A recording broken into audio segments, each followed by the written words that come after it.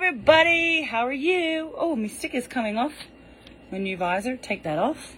How are you all? It is hot, hot, hot here. We had 2 days of rain. I'm taking my shirt off because it's too hot. We have 2 days of rain and now it's really humid today, actually. Probably not humid like some people are used to, but it's humid for this one. Whew, how are you, everyone? Welcome to the private chat. It's now going to be turned into a podcast. And I'm here to answer all and every question. I'm excited to be here. It's Monday, the 25th of July. We just had an amazing weekend here for our donors at Believe Ranch and Rescue. Miss Annette Miller was here. She loved it. It was amazing. Hi, Megan. How are you? How are you recovering from your little surgery? I want to congratulate some people who raced on the weekend. Personally, my two athletes, Morris and Jackie, who did Ironman Placid, and it was a rough day. They made the cutoff, which is amazing because it was so humid and so hot. And hi, Sandra. And they really struggled with their getting their body temperature acclimated. They had a little bit, probably too much electrolyte.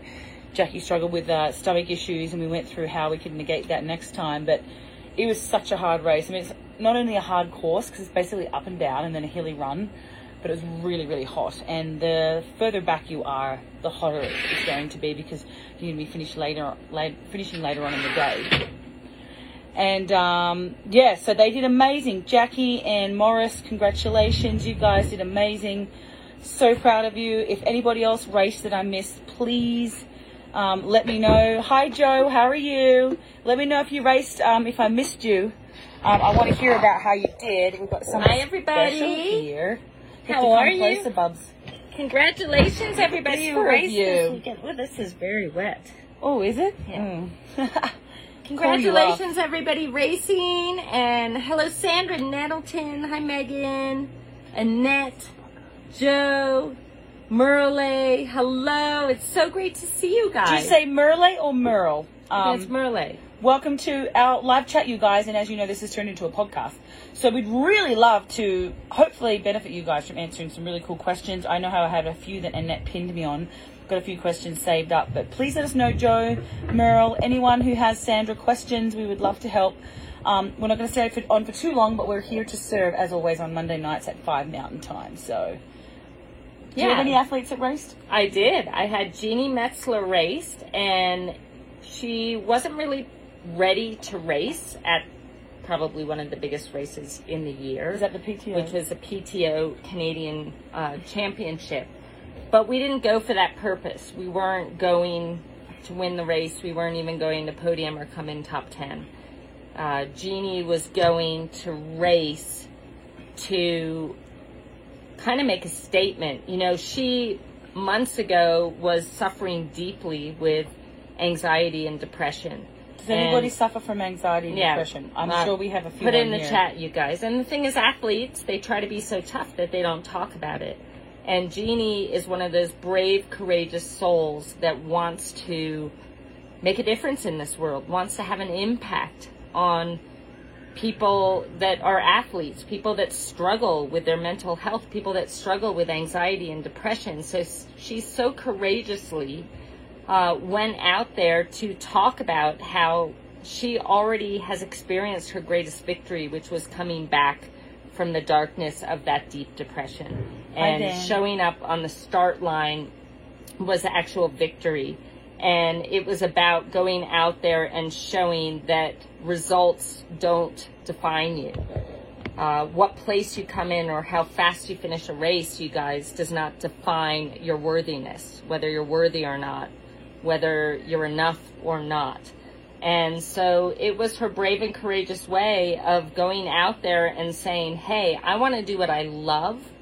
And she wasn't necessarily prepared to race at that high level, but what she was prepared to do was to race with a totally different perspective, which was being grateful that she is back from this really dark period, that she is healthy and strong and building up fitness and back doing what she loves. And if you guys haven't listened already, there was an incredible podcast with Bob Babbitt, Breakfast with Bob, where Jeannie spoke about kind of her journey and how she's changed her perspective and changed the way she looks at things. And when you listen to that, I think it's super powerful for every single athlete.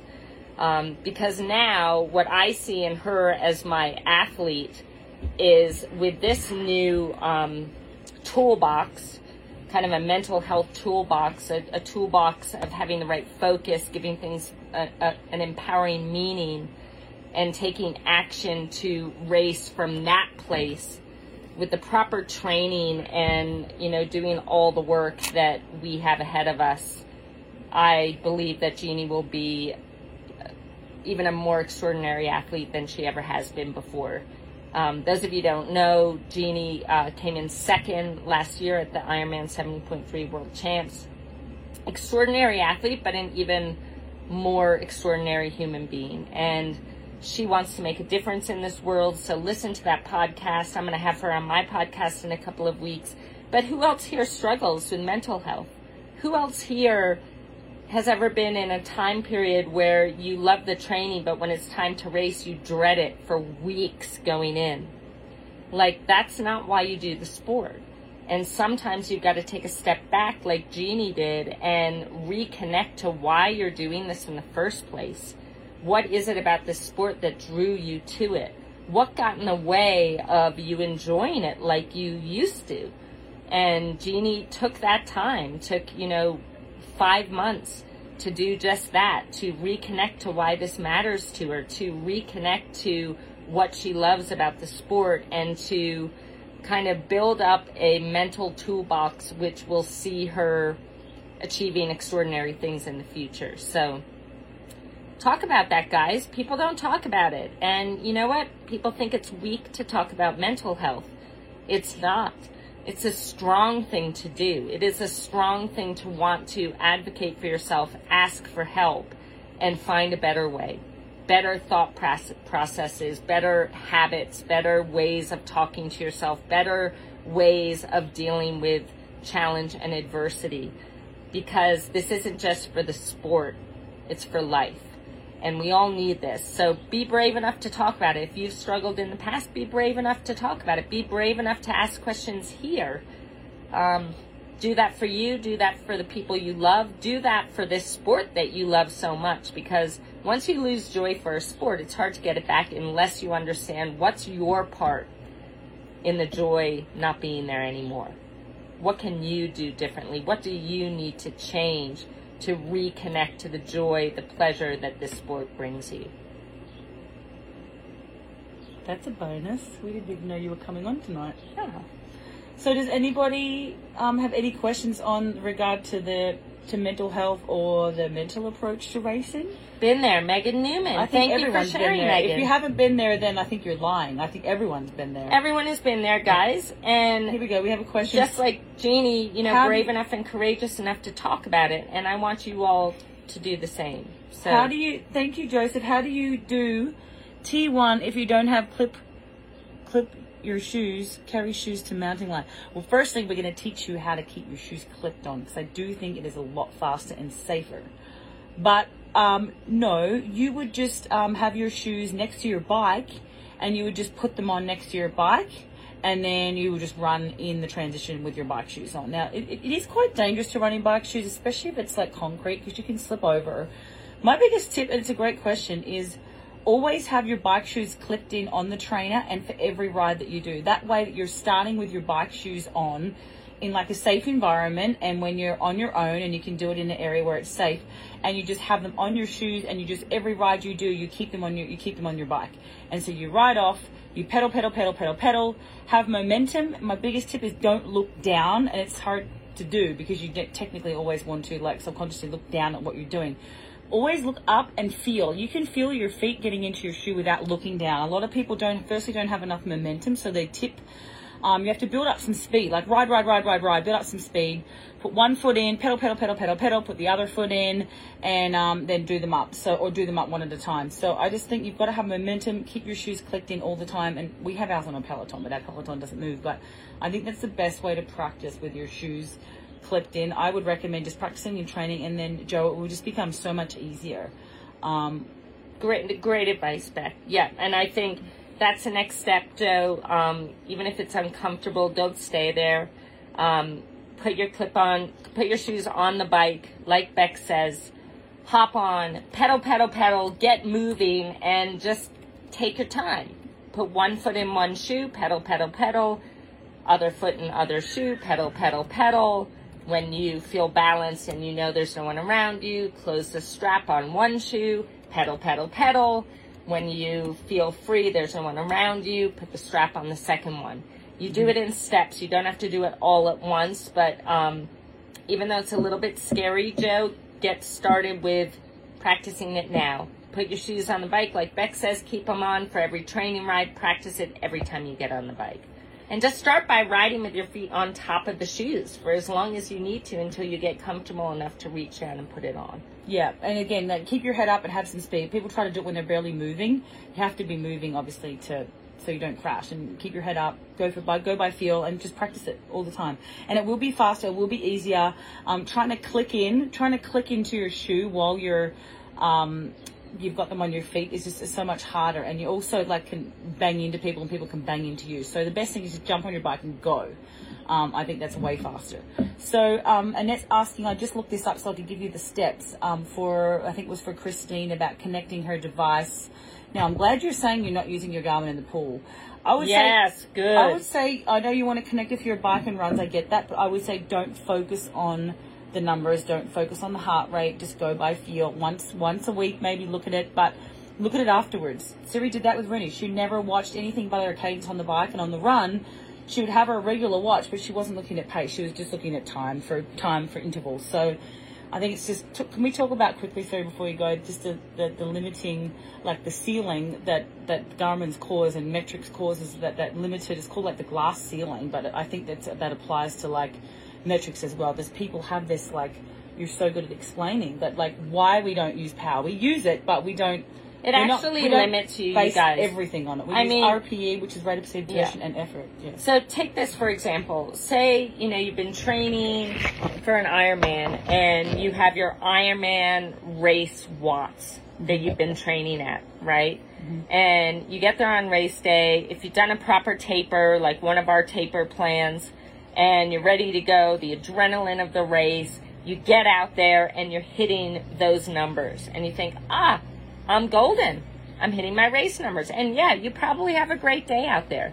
But what I found with my athletes is that what I've done to experiment with this is use, power in training with one particular athlete, and then on race day, don't take the power meter off and you're going by feel. And what I found is that the race watts, the Ironman race watts, she rode 15 watts higher than that and held it for the entire 180K. Now, you wouldn't do that if you're using power. You'd be like, I'm exactly where I need to be. So limiting. So it actually limits you. It holds you back. And every single day when you're using power, you're either good enough or you're not. Today, are you good enough or are you not? Are you enough or are you not? And it's this constant judgment zone.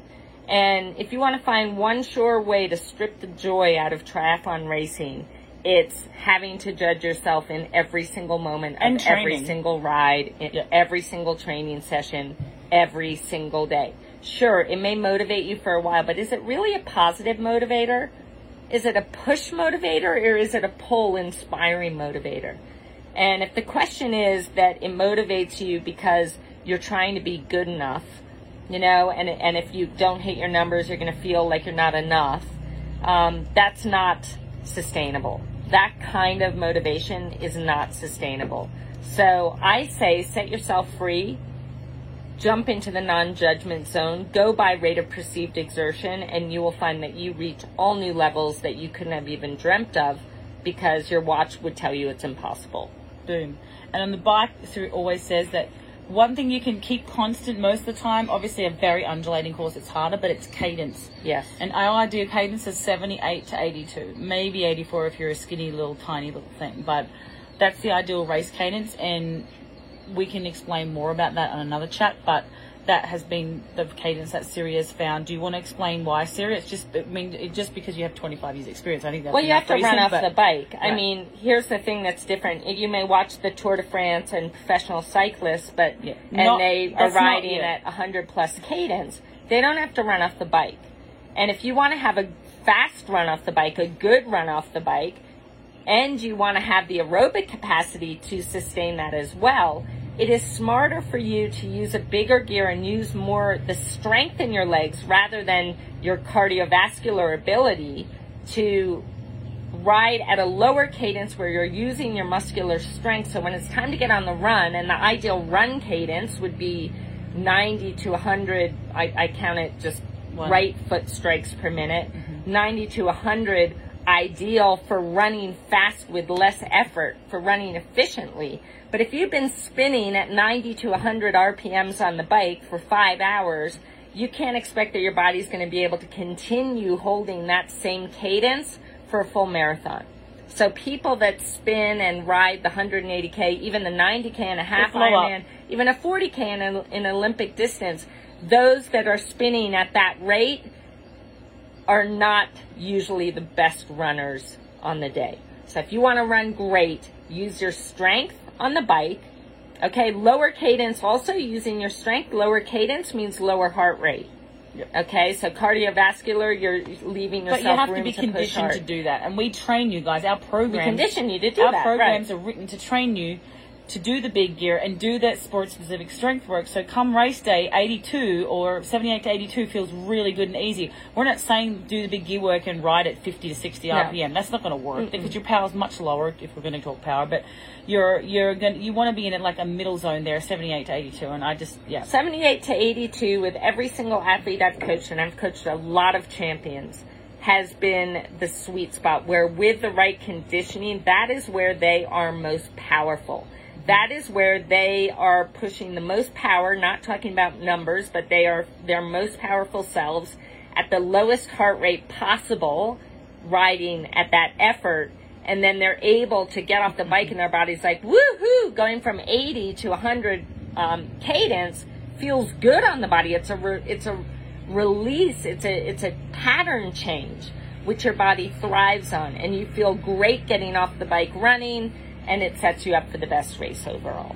And Garmin's in the pool are way off. Garmin's running can be way off too if the GPS is off. You could say, the other day I went running on a trail and a friend had her Garmin on, and she said, oh, we did 5 miles. And I was like, an hour 15? Honey, we did more than 5 miles because it didn't even track properly. So they're so way off. They can also, your heartbeat gets confused with the Garmin. We've talked about so many times. Just search for our podcast. We talked about it a lot. But your Garmin can get your steps mixed up with the heartbeat. It feels the pulse in your steps. So it's reading it like 160 because it's reading your steps per minute, and your heart rate's only 140. It's very inaccurate if you don't use a chest strap. And that's why, again, a chest strap is restrictive. It cuts off your diaphragm. So take it with a grain of salt. If you're sitting on a trainer with a Garmin, it's probably a little more accurate. But running, it's not that accurate unless you have a proper device that reads usually with a strap. And then the other thing is, Christine was asking, well, how do I do my time splits? Well, you use just a regular Timex watch. Like the Ironman watches have start, stop, go. The regular start, stop, digital start, stop watch. Like, don't carry your phone like you can, but start, stop, like a regular, like we did in old school. Old school is the way. But how you sync that real quick. So go to your profile, Christine, and go to settings on Training Peaks. This is how to upload and sync your Garmin. I'm telling you how to sync any device, really. Go to settings. Okay, in settings, scroll down and find apps and devices. And then on the top right, it says add new connection. And then you add new connection and you choose which connection. And there's so many. There's Garmin, Suunto, Polar, Oahu, Swift, Apple, Bakul, Coros, Elite, Fitbit, blah, blah, blah, blah, blah, blah, blah, SRM. There's so many. There's like probably 100 apps on there. And you choose which one and then you sync it up. So there you go. And Christine, I'll add to that as well, because I did allow people like Miranda Carfrey, Leanne DeCave to have the watch that would just beep after like a mile. Every mile it would beep. But what I asked of them is you don't look down. You don't look down, because then you're back in the judgment zone. Is it good enough? Is it not? Is it good enough? Is it not? Now, when is it okay to look down? It's okay to look down if you're, if you can keep the judgment out and understand that, okay, that's the split, like this mile could have been, you know, harder, hilly mile rather than the downhill mile. It's going to be different. If you can maintain your perspective and not let the number you see affect your state, and you got to be really good mentally to do that, then it's okay to look. But I'm happy for you to listen to the beat, to know when you're at 5K or to know when you're at 10K. That's totally fine. But again, we're recommending this, guys, not because, you know, it's our thing and you got to do it. We're recommending this because you want to perform to the best of your ability. This is how. Boom. Now, if you have a mindset of steel and you can look at those intervals and not let it phase you mentally, that's great. Mm-hmm. No problem there. But prove to me that you can do that, and then I'll be okay with it. And the thing is, if you're having this is the thing with me that happened as a pro, when I never used a lot of watches, but when I did use metrics, if I was having a rough day and it was like supposed to be a certain pace, like 4-minute K pace, and my normal 4-minute K pace might have felt like an 8 out of 10, and I'm running, looking at my pace, and I'm doing like 4:15s, and my heart rate's like through the roof. I can feel it through the roof. I can't breathe, and I'm trying way harder than an 8 out of 10. Or 7 out of 10, and it's like feels like a 9. It's gonna make you want to give up. I'm exhausted, and what can you do? Looking at your watch is not going to help. What can you do? What am I going to go? Oh, fucking watch, like work properly. Excuse me, stupid watch. Why aren't you working? Like you need to go harder. But no, that's not what you would say, because it's a human athlete would say, "I'm going like crap, and this is the worst day." And guess what happens then? I haven't finished yet. So I'd be looking at it thinking, I can't go any harder. Like, why am I going so slow today? And you just feel depressed about it. But that's why RPE is so good, because it's always about how you feel. So we always see effort, and then you can look at the numbers after if you have to, and you might be just having like everybody has bad days, rough days. Most of the time I had 3 or 4 a week. So I just think you just got to not get too wrapped up in those numbers. Guys, it goes like this. The numbers are disempowering. Going by RPE is empowering, period. Okay? You're going to be more joyful. You're going to be in a better state, which will enable you to have that dream race, that best training session, whatever it is. But that's up to you. So Beck, you know, thank you for sharing that. And I think that everybody who actually comes and changes to this, doing things this way, finds that not only are they performing better than ever, but they're happier. They're more fulfilled. So it's the way to go, you guys. And just give yourself the opportunity to, because Beck's right. The fact is that some days, you know, going a certain pace is going to feel harder than others. Now, does it mean you can't run that pace? No, you can run it, but you just have to put in the effort. So when you're going by perceived effort, you know, your body knows, when you've trained this enough day after day, week after week, your body knows how hard you can go, and your body knows when you need to back off. And it is just so much more empowering. You'll be in a better state. You'll be able to tap into your utmost potential, and that's what we're looking for. Boom. Okay, Dan's got a question. He said, is it okay to do a 6-hour ride 27 days out from his... I think it must be an Ironman, Dan. I'm trying to remember. Yeah, Tremblant. I love that race. I'm totally good with that. So 4 weeks out, yeah, 100% you could do 6 hours. Siri, what about... That'd be your last longest ride, and then I would cut it straight down to let's cut 4 it down. 3 Let's weeks tell out. them 6 weeks out, 4 weeks out, choose your 6-hour ride, probably still 2 hours of running, maybe 2:15 max. Mm-hmm. Then 3 weeks out, what would they cut it down to, Siri? If you're doing a 6-hour ride, Dan, the next week I would cut it down to 4. If you had only done like 5.5 hour ride, Okay, so 4 weeks out, then I'd do 5. So that's 3 weeks out. Yeah. Running, what would they do 3 weeks out? 3 weeks, I'd probably, the last 2-hour run. Last 2 hours. Yeah. And then 2 weeks out, cut it right down to 3 hours probably, and then running maybe 1 hour 15. What? Well, wait, what are you talking about? 2 weeks to go, or 2 weeks out, not the race week? So if it's a weekend, so you're basically like 7 days away. 14 days out. Oh, so 14 days out. I'd do a 4-hour ride. I'd do 3 to 4 for my age group, probably. Yeah, yeah, right. 3 to 4. 1:30 running, maybe 1:45 and max. 1:30 to 1:45, and then the week before I would do 3-hour max. This is the weekend before. Weekend before. 2:30 to 3 hours max for you guys, and an hour max on the run. There you go. Yep. Boom. Hopefully that helped you guys. Dan, you're on track.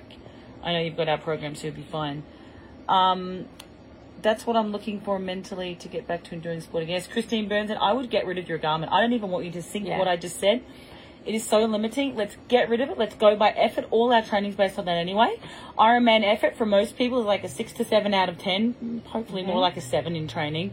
70.3 might be closer to a 7, 7.5. Pushing an 8.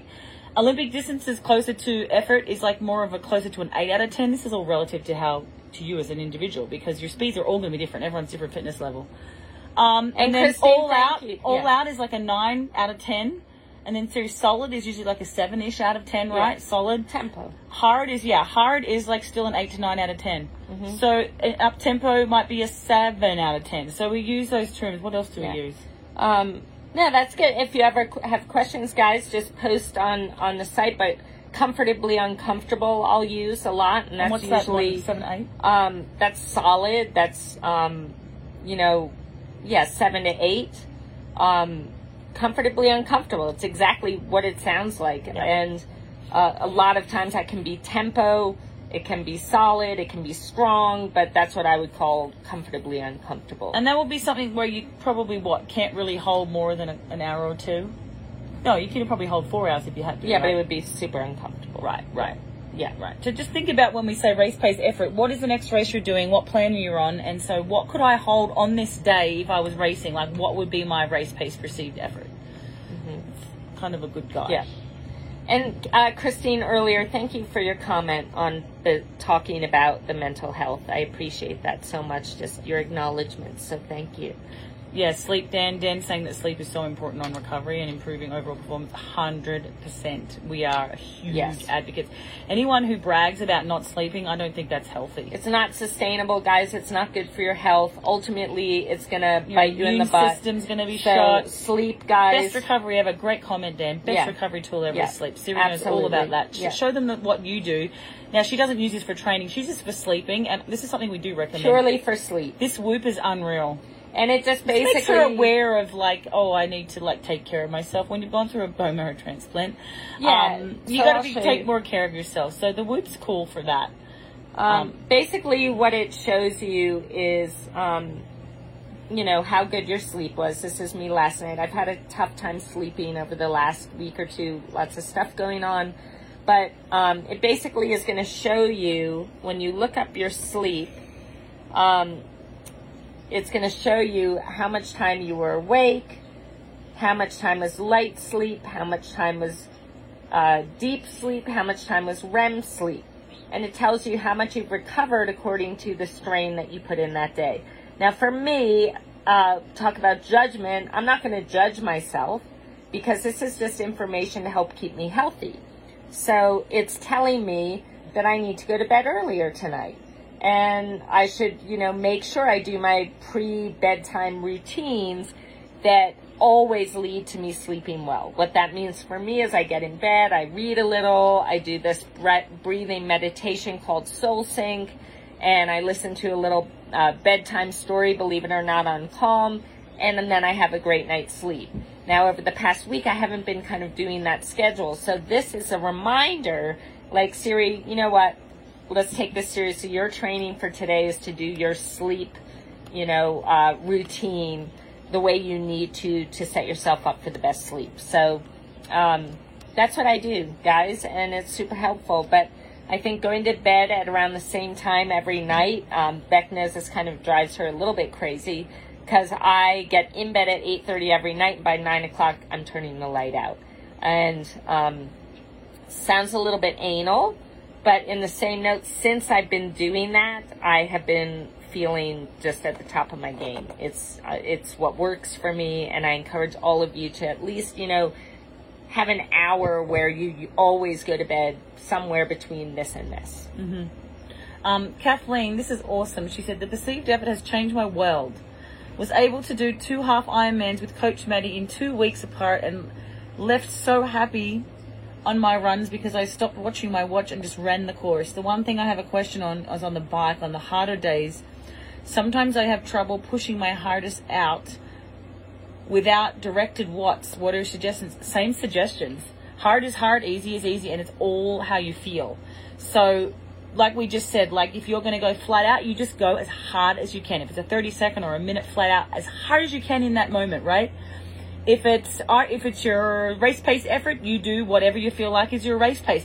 You've got to still go by feel. You don't need the what's to look at. You can look at them afterwards, but if you're not having a great day, then it's going to, again, like Siri, be limiting. And if you're having an amazing day, it might hold you back because you're like, ooh, I've never hit those numbers, or I better back off. So hopefully we already touched on that. Siri, do you have anything to add for that? Well, I think, if you are using power and not looking at it, and you go back and you look, and maybe you question, did I go hard enough or did I not? Did it feel hard enough?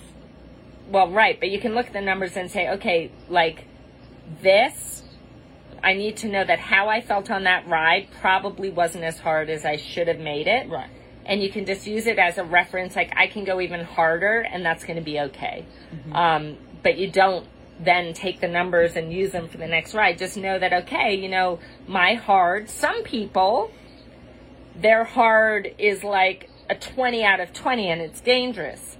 Some people, I'll never forget, an athlete came to train with us. I remember the exact moment. Yes, came for a couple days to train with us. She's on the treadmill, and I was having her do 6 times 3 minutes hard, like best effort hard. And, it just looked so easy for her. So I said, are you going hard enough? And she said, oh, yeah, I'm going hard enough. This really hurts. And I'm like, if you were going hard enough, you wouldn't even be able to answer my question of, are you going hard enough? Much less reply with a 5-sentence, explanation. And so I explained that to her. When you're going hard, you guys, you can't talk. You can smile and wave at someone, but you really, to talk would probably really not going to smile either. To talk would be such a big effort that it's going to make you really upset. That's what going hard feels like. So, if, when you're riding and you're wondering whether you're going hard enough for your hard effort, if I asked you, are you going hard enough, and you can answer me with a full paragraph, you're not going hard enough. Kick it in, go harder, dig deeper. I want to see more. Hopefully that helped, you guys. And let me see one more question. I recently got a Whoop. If you're a member of Lifetime Fitness, they give you 15% off. The first year member goes down to $21 a month. There you go. Written off as medical device. Boom. Kathleen said thank you, Siri. Thank you, everybody. Thank you, Dan. That's freaking awesome. And thank you for posting Ginny's interview. It was one of the best interviews I have ever seen because it's so real, so authentic. I love that she talked about the horses and the healing power of the horses. And she's an amazing lady. And she's got big things to come in the future. But I love you guys. Thank you for being on. Hopefully this helped, and hopefully we answered all of your questions. Remember, we're always here. Tag us on social media at BetKeep, at Siri Lindley. Share on that as well, and always tag us here on our private Facebook group too. So thank you guys. Have an amazing night. Bye.